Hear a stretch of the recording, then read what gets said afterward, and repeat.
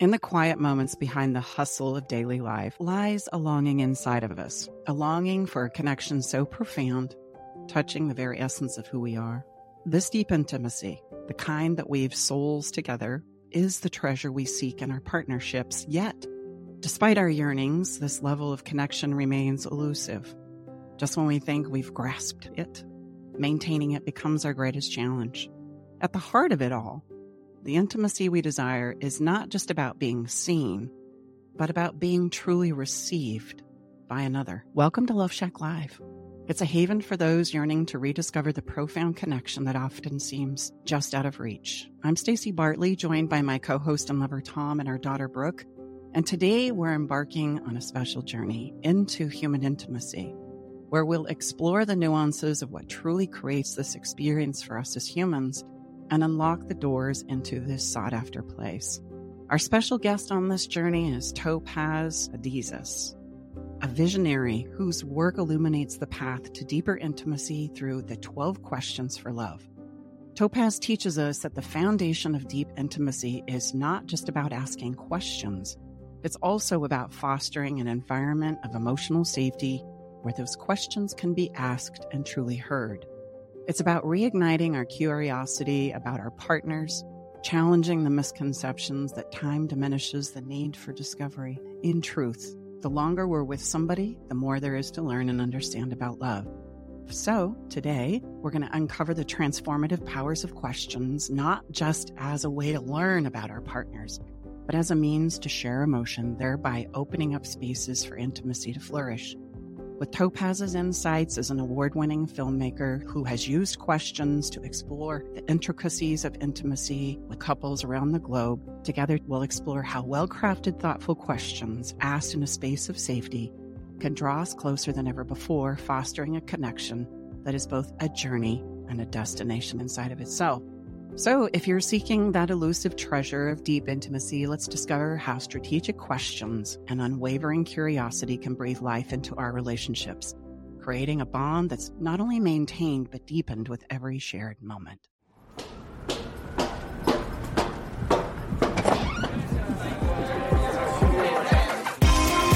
Hey, thank you for coming. Welcome to the Love Shack.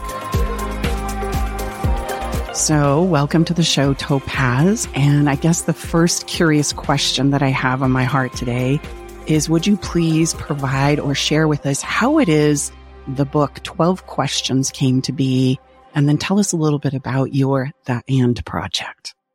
Thank you, Stacey, Tom, and Brooke. That was a beautiful intro. You've done your homework. That was amazing. You guys are ready for me. I'm ready for you. Thank you. That was beautiful. Yeah. Wow, it was great. My work for the last 10 years has been based on this project called The And. And The And speaks about the space between. Because a relationship is not you or I, us or them. It's you and I, us and them. It's the and that connects us. It's the and that's a space between. My team at the Skin Deep, we're an experience design studio. We really, 10 years ago, we wanted to explore the space between. We wanted to explore the emotional experience of what it means to be alive through conversation. And so we started bringing people into a room together, facing each other with like a low bench or coffee table at knee height, where we would put custom-made questions for them. And they would pull a question, ask it, talk about it. And we would film it with 3 cameras, 1 wide shot and then 2 close-ups over their faces. And so at minimal, when you watch our videos, and this went on to win an Emmy and made card games, now the book, but at minimal, you're always watching these conversations at both faces at the same time. You're seeing 2 people. You're seeing the asker and this answer. You're seeing the one who's listening and the one speaking at the same time. And if you think about our content that we watch, whether it's films, TV, social media, you're pretty much always seeing the person speak. The listener doesn't really have the same ownership of the space. It's as though the one who's speaking has more power or importance. And what we're doing is saying both are equal. The listener and the speaker, the one who's asking the question and the one who's answering. And what we're doing is elevating the connection between them. We're illuminating the space between them. We're illuminating the and. And so we've done that for the last 10 years. It's 1,200 couples that we've done, of all shapes and sizes in 9 different countries. And not just romantic, but also family, friends, right? And then at some point, oddly enough, in one week in November, 2 years ago, I got 2 emails from 2 different editors, one in Seattle and one in New York. They're like, would you like to write a book? Have you thought about writing a book about what have you learned? I said, wow, isn't that incredible that it hasn't happened in 8 years and then 1 week it just happens? And I went with Jill at Sasquatch Books as part of Penguin Random House. And I went with her because she knew our project. She had been watching our content for 3, 4, 5 years. She was a fan. These are the meat and potatoes of what questions work and the structure of them, why it works, how to create the space so that you can have a cathartic conversation that'll change your life, change your relationship, which thereby will change your life. I love how you say in the book that you wish you could sprinkle talc powder, right? Yeah. So that we could see what was happening between 2 people as they're sharing, one listening. And it's fascinating to me on my side where we did a survey of more than 1,000 couples saying, what is the biggest challenges in the relationship space in my own pursuit of intimacy and what creates it, that special space or that special experience that we have? And they all said communication, the way we talk. And what was interesting is as you drill down on that, we all know we need to share and we need to have a conversation in order to create it. But the nuances of how to create it is the thing that continues to elude us. And so your work, these questions, there's so much more to it than just the question is the essence of your book, right? And so I'd kind of like to dive into that if you're willing and let's walk a person through what does it take to create that intimacy between us? What are the components of it? And yes, a great question is at the heart of it. So let's start there. The power of a question. This was something that you highlight a lot in your book. Tell us a little bit more about how you came to that realization and about that critical principle. Yeah, absolutely. But before, I'm just going to deviate a second because in your previous podcast, I remember Tom pointed out, it's funny how we can work on our relationships of other, like at work and other things, but the familial or the romantic ones as though it's supposed to work naturally. And Brooke brought up, well, where do we learn how to do it? And that's exactly like, we don't really learn. We learn from basically the relationships in your life. Mm-hmm. And what's been beautiful about this project is that we've been able to create the intimate, vulnerable space of all these different pairs so that you can learn from them. You can learn from over 1,200 conversations and the power that's like, where do we learn these things? Like what we're going to talk about today, where do you learn it? Other than a podcast like this that's focused on it or a program, you don't learn it in school. You really don't even learn it in family other than modeling. And maybe it's not necessarily a constructive modeling in your family. So I think it's a great question. And I just want to point out that's an important factor is that I've been blessed that from childhood, I had this pain of lack of intimacy, which created a hunger, which led me to kind of discover this, to find intimacy and then create this, the Anne in the book. And that's the gift that I've been able to offer. And so that's been a beautiful journey to come from that. I really want to highlight what you just said there. You said something very profound, and that is that the pain is what created the hunger in our society and in our culture. We hold pain in this terrible light, like it's like done, done, done. If you're experiencing emotional pain, that's so terrible. That's so sad. Hard, difficult. Yes, I'll give you that. But sometimes I think we don't understand the power of pain and what it can give us. It can motivate us to go much further, farther, with more tenacity and resiliency than we could if everything is just fine. And I loved what you said there. Pain is what created the hunger that then had you embark on this project. And I want to emphasize that a minute for our listeners in hopes that if they are having pain, you can see it's not a bad thing, a hard thing, difficult thing, a challenging thing. Yes, but there's good that can come out of those things. You know, Topaz, you could have ran from it. That's the other option. You could have said, I'm scared of this lack of intimacy, so I'm never going to have it, or I'm never going to yearn for it. So turning it and facing it and saying, I want this, that's awesome. Yeah. And I mean, I have 2 children and you can see how different 2 children are. I mean, even though they're in the same environments and even in my own family, similar environments, different choices. And so I can't say why I chose to turn to it, but I know that I was inclined to explore it, right? And I pursued it.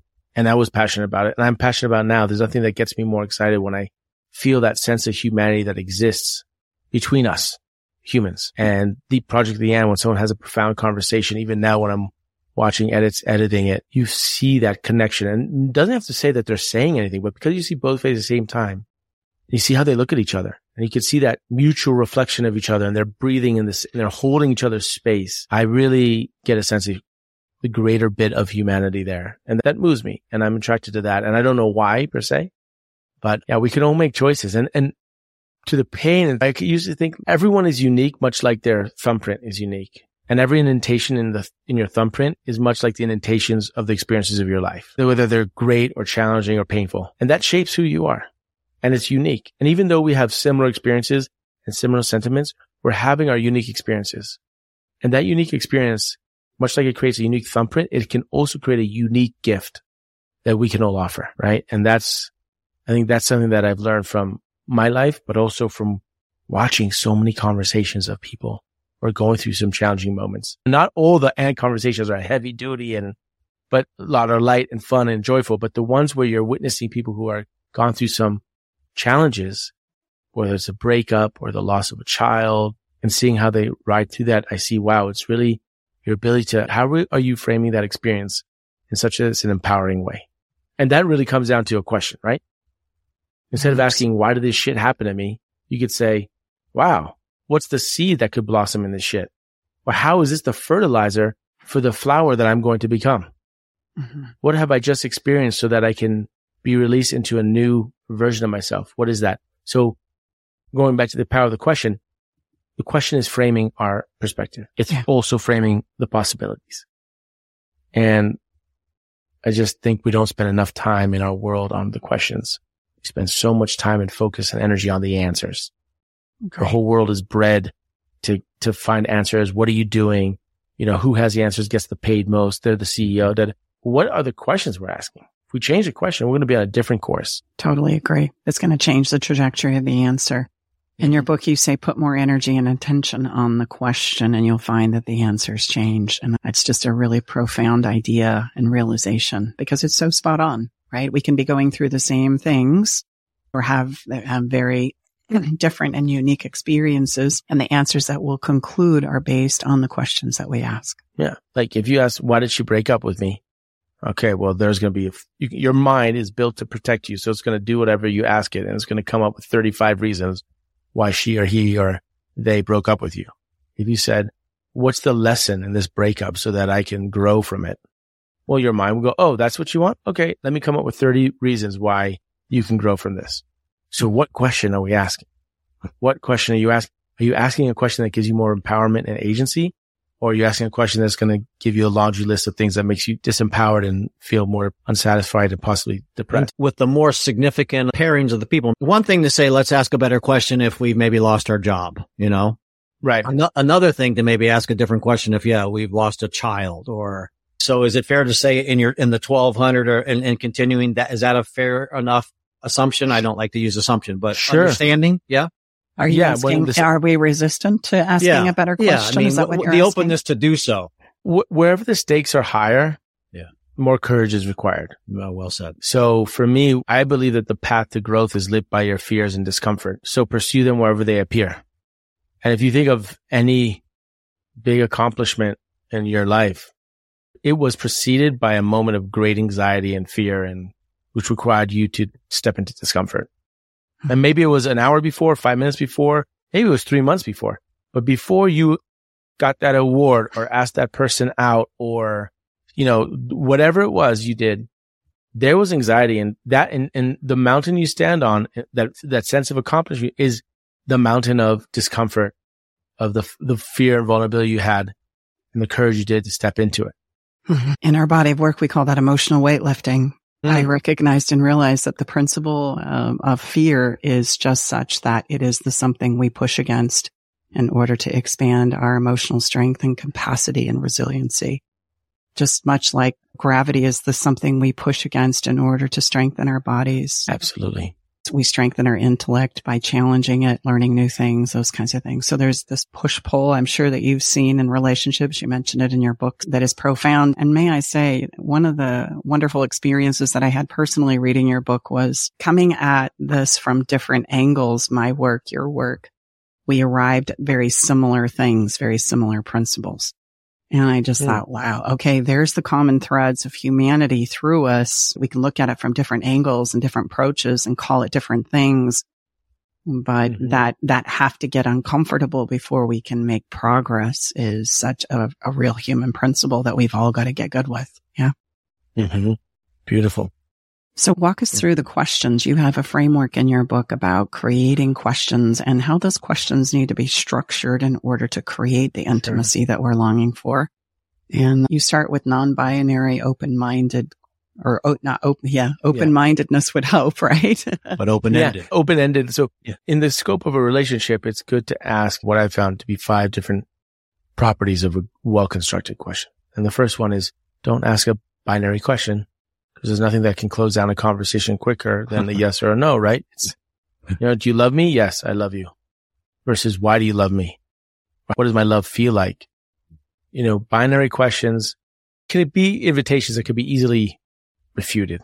I mean, it doesn't create space for more exploration. So that's one. Another property would be, don't ask a question with an agenda or a judgment behind it, because it's really hard to create the space for someone to step in if you're pointing a finger at them, right? It's much easier to shake a hand that's open, put the palm up, than a hand that's got a finger pointed at you. Why are you so angry at me? Okay. I mean, that's a fair question, but why do I sense that, you're angry at me, and how can we resolve it? Or, what can we learn from it? Or, I sense that you're angry at me. Is that just me? Or how do you feel about that? It's a little bit more open and more of a gift and an offering and a space, creating the space for someone to step into than putting them against the wall. I just want to say one thing that what you just said is what we call emotional safety. So you're giving your partner permission and safety to step into the conversation without any preconceived notions or judgment, which, as you just said, totally shuts down the conversation before it begins. And also, it's not fair to expect someone to respond or to have the conversation as you would like to have it. Sometimes you might be incredibly well emotionally articulate and open to these conversations. And I wouldn't be surprised if your partner is not, because you make a complementary team. Exactly. Right? So to push them and expect them to communicate like you do is not fair. And that's also not creating space. So coming to it, the conversation in general, part of creating the space is, we're going to have this experience. We're going to have fun. We're going to explore. You be who you be. That's why one of the rules is you don't have to answer the question if you don't want. You just can take a pass. Look at the other person for 10 seconds, breathe together, take a pass. You don't have to answer the question. You have to give people permission to be who they are. Right? And then when that happens, even more beautiful things come, because the unexpected comes out. If you're expecting certain answers to be in a certain way, then in essence, you've written the script for them. And then they're just playing the script. But do you really want someone who's reading the script? Or do you want someone who's fully there and present and being whatever they're being? Isn't that more beautiful, right? So the third part would be, much like we were talking about how the question can shape the answer, much like a race is shaped by the race course it's on, an answer is shaped by the question is asked. So let's ask constructive questions. Let's ask empowering questions. Let's not ask, why do we fight so much? Let's ask, what's our biggest challenge right now? And what is it teaching us? Where do you think we misunderstand each other and why? Where do you think I misunderstand you and why do you think that is? Brain to come up with a list that gives us agency and empowerment versus, why did this shit happen to me? Well, okay, 30 reasons why it should happen. Okay. Fourth one would be, let's put things together that don't normally come together. Is always interesting. It's like creating 2 neural nodes in your brain and connecting them in ways that are not normally connected. So an example, like really simple example would be like, what is your favorite memory from your worst relationship? That's not necessarily in the scope of a relationship, because it's like more of one-to-one. I'm asking you to find out about you. But for the sense of simplicity, it's like, what does earning money cost you? Yeah. Or in the sense of a relationship, how does our conflict make us better? And obviously, generally we don't think as conflict is something that makes us better. So framing the question in a way that's empowering is really helpful. Another one would be, another aspect of property that's really helpful is putting yourself in the other person's shoes. What do you think I misunderstand about you? What do you think you misunderstand about me? What do you think is the hardest thing being your partner? So then the person's thinking, wow, I have to put myself in the shoes of my partner and looking at myself from that perspective. right? Which is another way of creating empathy and compassion, because having questions where we put each other in each other's shoes is really helpful. Well, the beautiful thing that you're using open-ended in an incredibly masterful way. And the lovely thing about open-ended questions is the only person that has the answer is the person that you're asking, right? That's the only place it's coming from. That's why they're so powerful. Another thing that struck me just now is when we're in the place of space and separation, which a lot of our listeners and clients are right now, it's very hard to have empathy for your partner because you're just looking at all of the pain that they have caused you. But I often encourage our listeners, and my parents do too, mom too and dad, making the choice to ask your partner for a break or separation is very hard. That's a really hard thing to do. You know you're going to break your partner's heart. So if you can take a step back, go a few notches back so you can get a bigger view of the situation, it's much easier to have empathy, and those questions that you just said would be so helpful to our clients in the place that they're in right now, because if you could see it from your partner's side, it would make it so much easier to see why things are the way they are and what happened between the two of you. And I just think we don't think about that very often. Also, a part of the questions is trying not to, in terms of creating space for the others and allowing each identity or each person to have their experience, is in the shape of the question. When you ask the question, don't give the absolute, or don't put the other person or one person in the position of the arbiter of truth, right? But it's not like, why did we break up? And then that person says, well, we broke up because of this. Or no, that's not why we broke up, or that's not why we're taking space, or that's not why this happened. No. Change it to, why do you feel we broke up? And then that's just their feeling. Or why do you think we broke up? That's their thoughts. That's their opinion. And then they're not the arbiter of truth. They're just expressing their own experience, their own thoughts, which there's no argument over. That's how you feel. I'm sorry you had that experience. Right? So in shaping the question, why are we taking a break? Why are we getting divorced? It's like, wait, why do you feel? Just, do you feel? Do you think? Just that tweak creates a space for less confrontation, because we're not fighting over the truth, if you will. We're not fighting. I'm creating the space for you to express your feelings and your experience. And there's nothing to discuss around your feelings and experimentation. One of the things that you had mentioned in your book was 3 possibilities as far as your person sharing. 1, when I share, it makes sense to you, right? And it creates this bond of intimacy. 2, when you share your thoughts with me, I understand you a little bit better. But then there was this 3rd option that says, when I share and I hear what you're saying and I finally take it in for myself, I say, that's what I said, but now that's not what I believe. And I wanted to highlight this because we don't realize and understand sometimes as human beings that when we share the thoughts and feelings that have been tumbling in our minds, it's the opportunity that we get to pull them out here and look at them ourselves. Right. And that's why sharing or conversing is so life-giving to us, because it helps me kind of gain some clarity about all of this that's going on internally for me.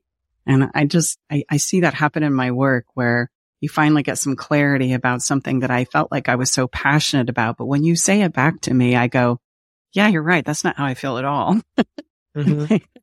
Thank you for helping me get clear on that. Let's set that one aside. And there's a principle we call planting our flag, which allows us to do that. And where somebody's opinion or differing experience doesn't have to be threatening to you. And if I can find my way back to myself, I don't have to be worried about understanding and opening myself up to the possibilities of somebody else seeing the situation differently. It's not contagious. It's not going to get all over us.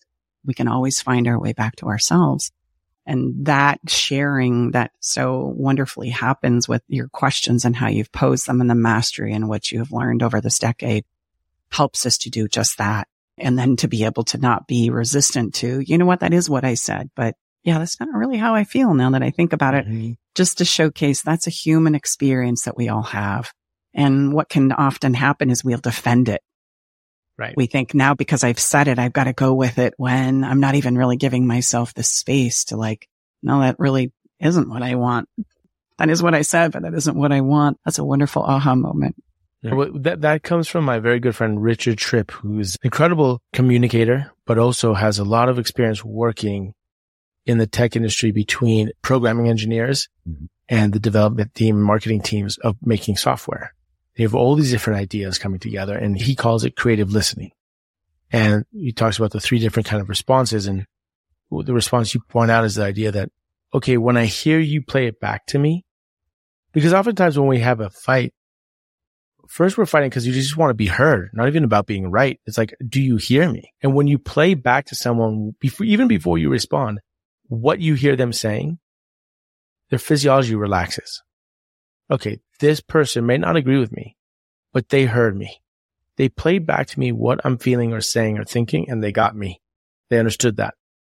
So you physiologically relax because you've been heard. Now we can move to the next step of discussing further the next step.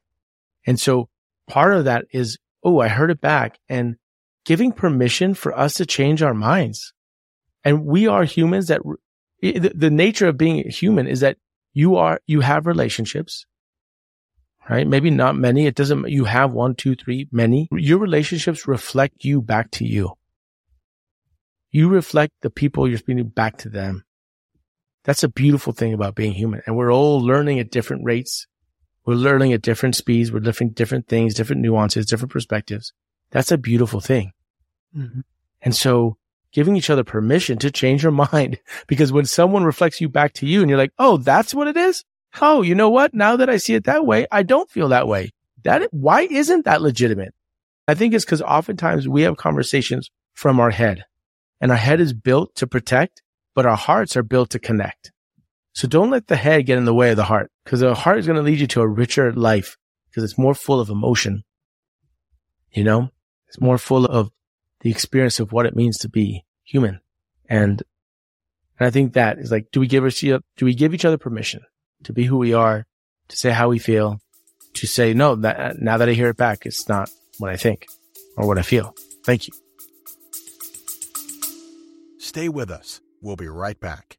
Navigating the silent, complex moments of separation or your partner's need for space can feel like walking through a maze without a map. If this sounds familiar, know that you are not alone. This journey, filled with uncertainties and introspection, requires a gentle, understanding guide. Hey, I'm Brooke from Love Shack Live. We see you, and more importantly, we get it. That's why we created the Separation Support Bundle. A collection of resources designed to not just guide you through separation, but to offer comfort and clarity during these times. Our separation guide offers insights and support to help make sense of your emotions and the process of separation. And for those moments when words escape you, our guide on 10 texts to send when navigating space provides thoughtful prompts to help communicate with compassion. Plus, a soothing separation meditation to help ease the overwhelming moments. Because sometimes all we need is a starting point, or a way to start feeling okay again. Remember, you don't have to journey through these complexities of separation alone. Our Separation Support Bundle is here to accompany you, guiding you towards healing, understanding, and most importantly, the renewed sense of self. Visit stacybartley.com/bundle today to access your free separation support bundle. At Love Shack Live, we're all about exploring the real stuff that relationships bring, the good and the challenging. So let's tackle this together, because even in the hardest times, there's hope, growth, and yes, even love to be found. I think, especially in today's society, we have lost the ability to change our minds. And we think that we have to be so staunch in our beliefs. Both sides of the coin, we have lost the ability to say, hey, I was wrong. I was wrong about that. I need to learn a little bit more. I'm sorry that I was wrong, but I want to change my mind. And now this is what I believe. It's so easy to say, but it's so hard to do. And by not doing it, we don't look at the cost of not being able to do that enough, I think. So many things could be solved if we just gave ourselves and our partners and our friends and our family the permission to change our minds. And that's where I think it's good to make a distinction between, are you in a safe relationship, but an uncomfortable one? Let's not confound discomfort with safety. So safety is, in my opinion, and I would love to hear your thoughts on this but my thought of safety is, look, are you in a relationship where there's mutual trust and respect and you're taking responsibility for your actions and your feelings? And you both feel like you're walking the journey together and acknowledging the walk, you're acknowledging the talk, you're acknowledging the responsibility you both have in both. But there's moments where there's discomfort. Great. Wonderful. Because that's a great way to practice. You say emotional weightlifting. Wonderful. Now you might be in a relationship where you feel very uncomfortable, but you also feel unsafe. And then that's a different conversation. But let's not confound safety with comfort. You might be very safe, very comfortable, but you're actually not growing because everything is unsaid and it's just festering there. These kind of resentments or conflicts, or you're not fully expressing, you're not fully growing because you don't want to rattle the boat. Yeah. And those, going back to those 1,000 surveys where everybody cited communication was the problem and looking for answers, they would say, okay, come on, just tell me how to say this. Come on, tell me what I need to do in order to help them see me in a better light. Those would be similar questions, different derivatives, but same principle. And it would be, you know what, communication is really not your problem. Emotional weightlifting and the ability to create safety is your problem. Because I could give you all the most beautiful communication frameworks in the whole wide world. And I'll tell you right now, you're not going to use them because when your back gets emotionally pressed against the wall and you feel emotionally unsafe, you're going to throw that shit to the wind. And guess what you're going to resort back to? Whatever coping strategy you have going on right now to help you feel safe. And so the only way we're going to be able to make progress in this thing you need to do, which is called talk, share, to create the intimacy that we're so driving for, is we've got to get better at setting up and understanding the difference of what you just highlighted in your book, which I loved, the difference between feeling safe and uncomfortable. Because in order to grow and expand and work through some of this, it's going to require us to be uncomfortable. You know, as Tom used to say in his bike riding days, you have to be good at getting comfortably uncomfortable. So the safety part is huge. And that's where we begin with all of our work, is how do we create safety? And for us, safety is on this premise of I have permission to be me, think the way I think and feel the way I feel. And by nature of desiring that for myself, I must give that to you. Your distinction there, Topaz, is incredible. And I would take the physical equivalent to that was, are you familiar with what a ropes course is? Like an obstacle course? Yeah. Right. Well, it's a ropes course is used in team building, and it deals with different challenges at different heights above the ground.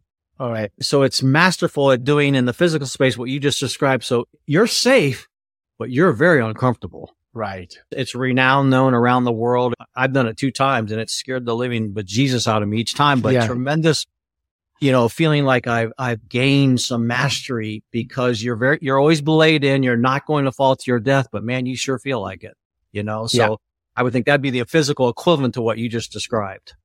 Look, every time my wife and I, or anybody I know, but generally it's just my wife and I, we talk about it. If there's something that she really doesn't want to do, or she doesn't want to have a conversation, or really want to go somewhere, or the same with me. I mean, this is how I view it. When I have that meeting I just do not want to do, or that conversation I do not want to have, then I'm like, great, awesome. Because I know when I lift that stone on the flip side is a great lesson for me. And I tell her that, but now the key is, in my opinion, what I've learned is when you go into that space, and you're like, okay, I'm having this meeting I really don't want to have. I'm having this conversation I don't really have, or whatever it is. You don't necessarily have to do anything. You just have to be in it. And what I mean by be in it is feel the emotion. Feel the emotion and breathe through it. Like, we're so productive oriented in the West that we have to do things and result oriented. Just like an image is worth 1,000 words. Right. An emotion is worth 1,000 thoughts.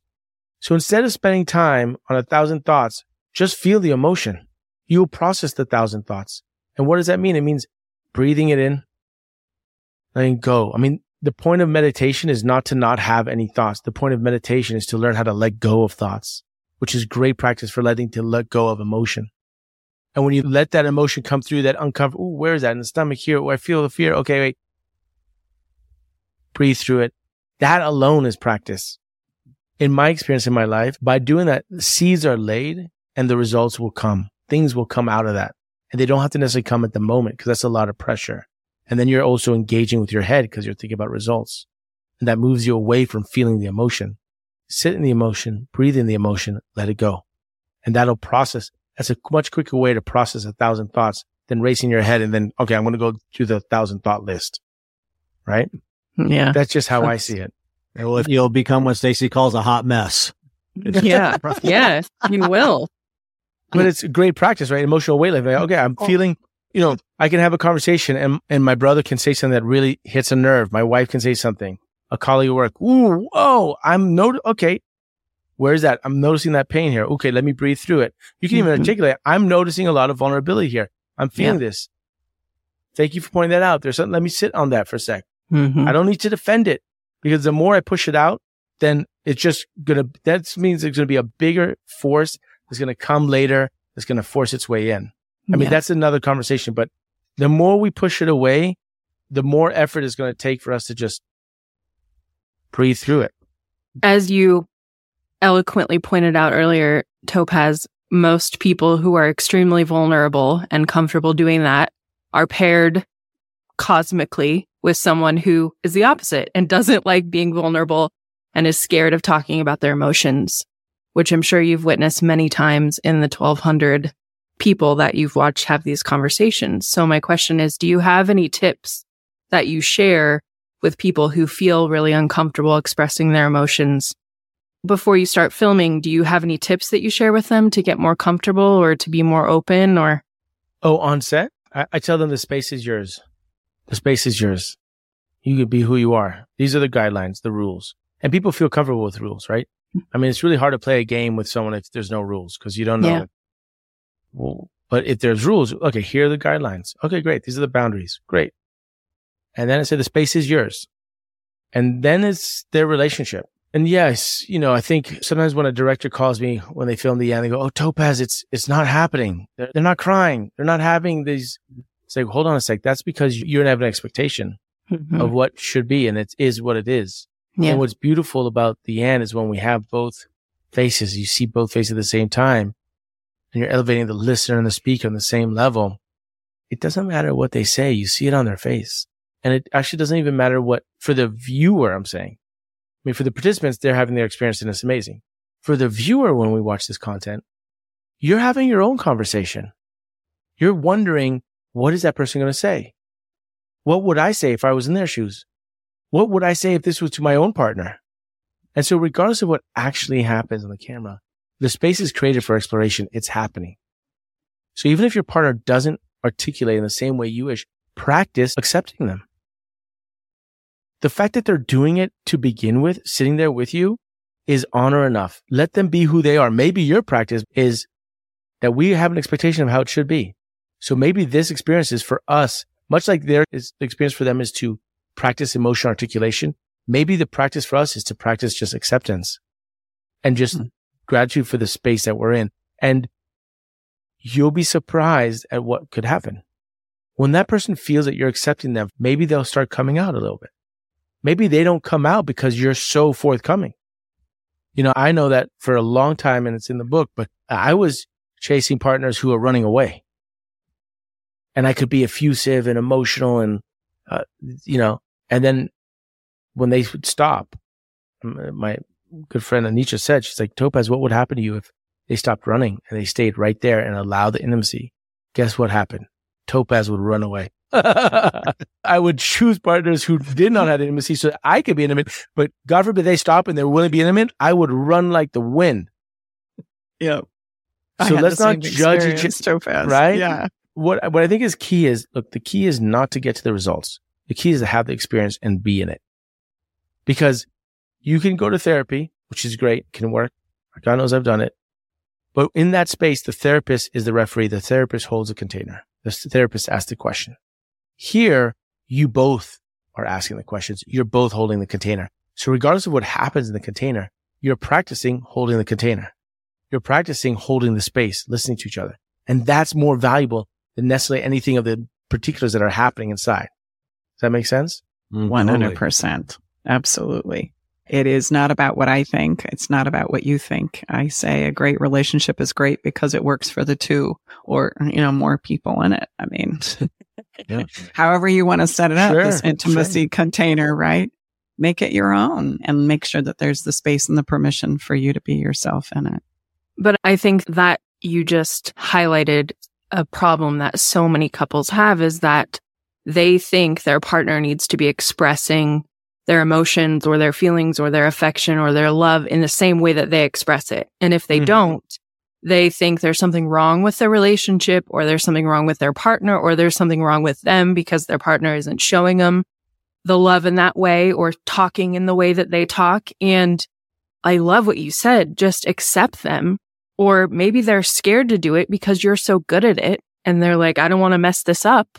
But there's nothing wrong between the two of you. You're just not allowing each other to be who you really are. And if you do that, it could be magical. Mm-hmm.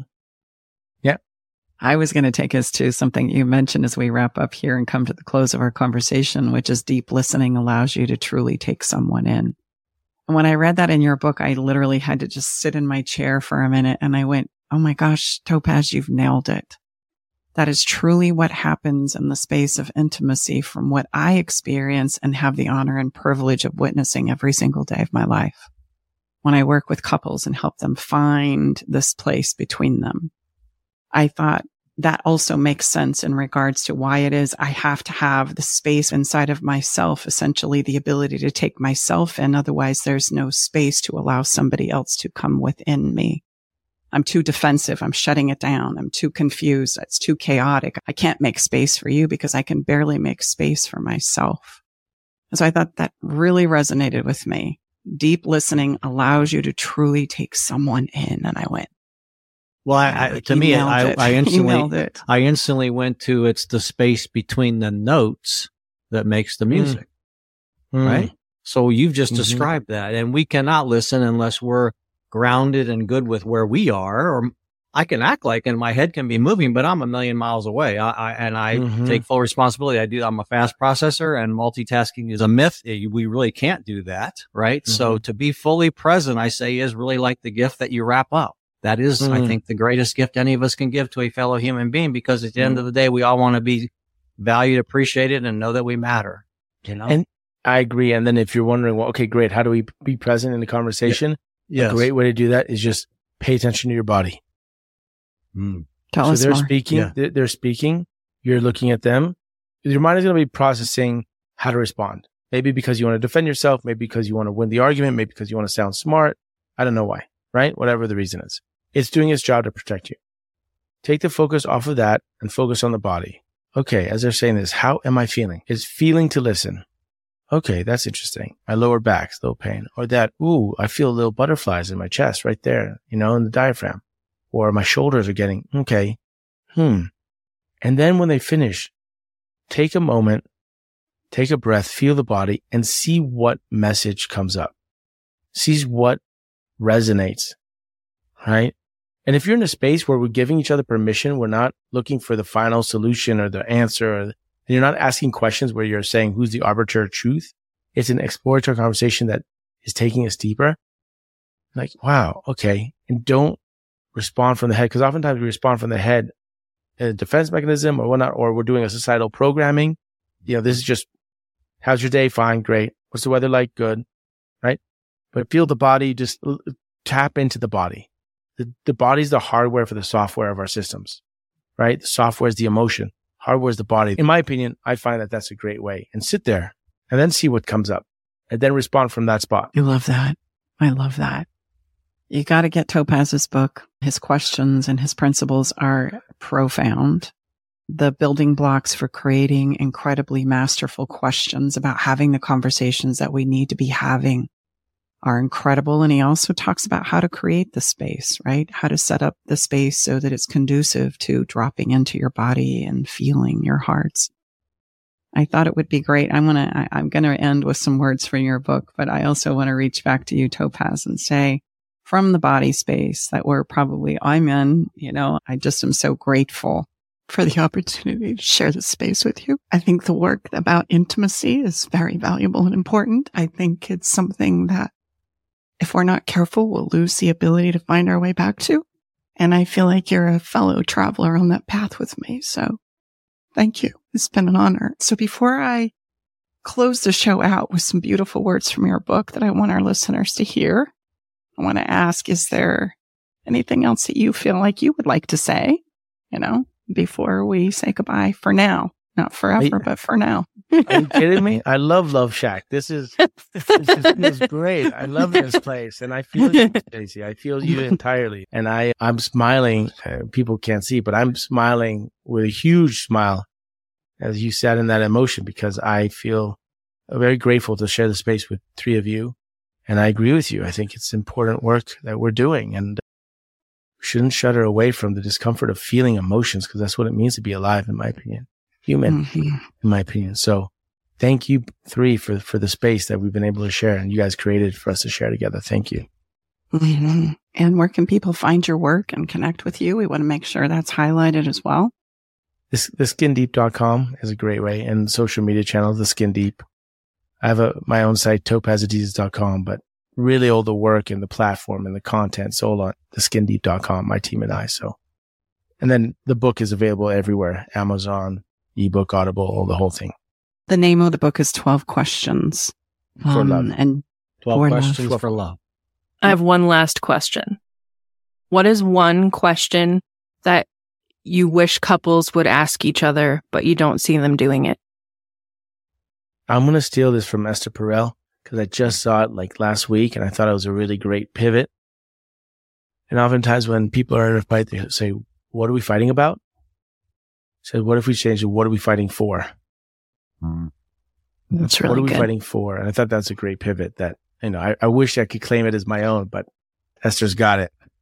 She's a wonderful person in the space. So wow, and you've got many more questions that would be a good runner up. Well, I have one that I like to ask, which is, if you had a crystal ball that could tell you the absolute truth, unequivocal truth. If you had a crystal ball that could tell you the unequivocal truth, what would you ask it, and what would you never ask it? That's really good. It's really good. I love that. So as we wrap up here, I want to share some words from the end of Topaz's book that really resonated with me, and I think will resonate with you too. He says, so rather than asking the question, is this the person I want to be with forever? Ask, is this the person I want to spend the next few chapters of my life with? Someone with whom I can embark on a journey of growth and learning that will enrich us both until the chapter ends. Now that's a question to be proud of. One that honors the truth in all of us, the truth in your partner and the truth in the universe. Because every chapter ends. The only constant in life is change, and the only sure thing about it is that one day we'll die. However, I can't think of a better way to spend the time we have on Earth than consciously building intimate, vibrant, and meaningful connections with the people that we share with the time that we have. Doing this is fully brave, vulnerable, and it's what makes life worth living. It can even make that moment of confronting the reality that all things end a sweet and beautiful experience. And it is so true at the human heart of us all. So Topaz, thank you so much for being here. Yeah. And I hope to have many more conversations with you. And I'm having lots of creative thoughts about how to bring you into my community that perhaps we can explore later.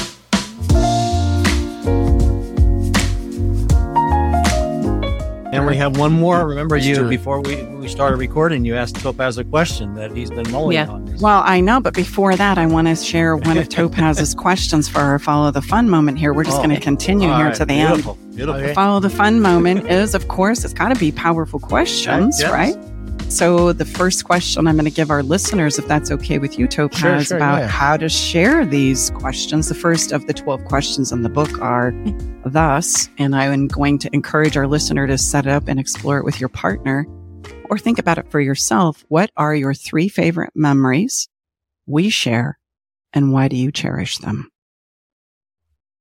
Let the sharing begin. And yes, every week for our episodes, we choose a song because in addition to communication, the other way to feel the essence of what it is we're trying to experience as a human being is through the lens of music. And I have asked Topaz. Well, and I would just want to have Topaz realize when Stacy said we, I think Brooke and I would say it's not we. Stacy chooses the song. So you are being bestowed, Topaz, a very big responsibility, because this is not Stacy's wait, Brooke and I don't know what song she's going to choose. Great. Yes, that's true. So we've burdened or extended an invitation, however you want to look to it, for Topaz today, and he's going to choose our song. What is a song for you that causes you to feel the emotions of intimacy? Wow, that's right. I'm going back. I'm going back to like You can go Chicago. I'm going back to Chicago, and like I'm just going back to like senior year of high school. You have my heart broken. Breaking up with the high school sweetheart because you're going off to college and you're driving the car and you're playing that song. It's like Chicago. I don't know which band, but like Chicago, you're just like crying in the car and like. Stopping at the light, you can barely see the red light turn green because you're just like, I can't believe I'm leaving her. Like, I love her so much. Like, I'm never the same. That's what I'm thinking about. And then who has that song where it's like, I would walk down to your door. 500 miles. That's the one. That's the uplifting version. That's the uplifting version. Like, that's a good for love. Yeah. Yeah. That's a good song. I like that song. I knew you'd knock it out of the park. There was some emotional push-ups there, man. It's beautiful. It's truly been a pleasure. Truly sending you tons of love from afar in the universe. I wish we were in the same space and I could wrap my arms around you and say thank you so much for the work you do and the presence you are in the world and all the courage and emotional push-ups that it's taken to get there and do it. And cheering you on. Thanks. Appreciate you a ton. It's great. Thank you. Bye-bye for now. Take care. Not Thanks forever. Again. All right, it's time to leave the Love Shack. But before we part ways, we want you to know our door is always open and we'll leave the porch light on, ready to welcome you back whenever you need a dose of relationship wisdom. For more resources and tools, visit us at loveshacklive.com to dive deeper into the topics we've explored and find additional support for your relationship journey. Stay connected by subscribing to our podcast. Thank you for being part of our Love Shack Live community.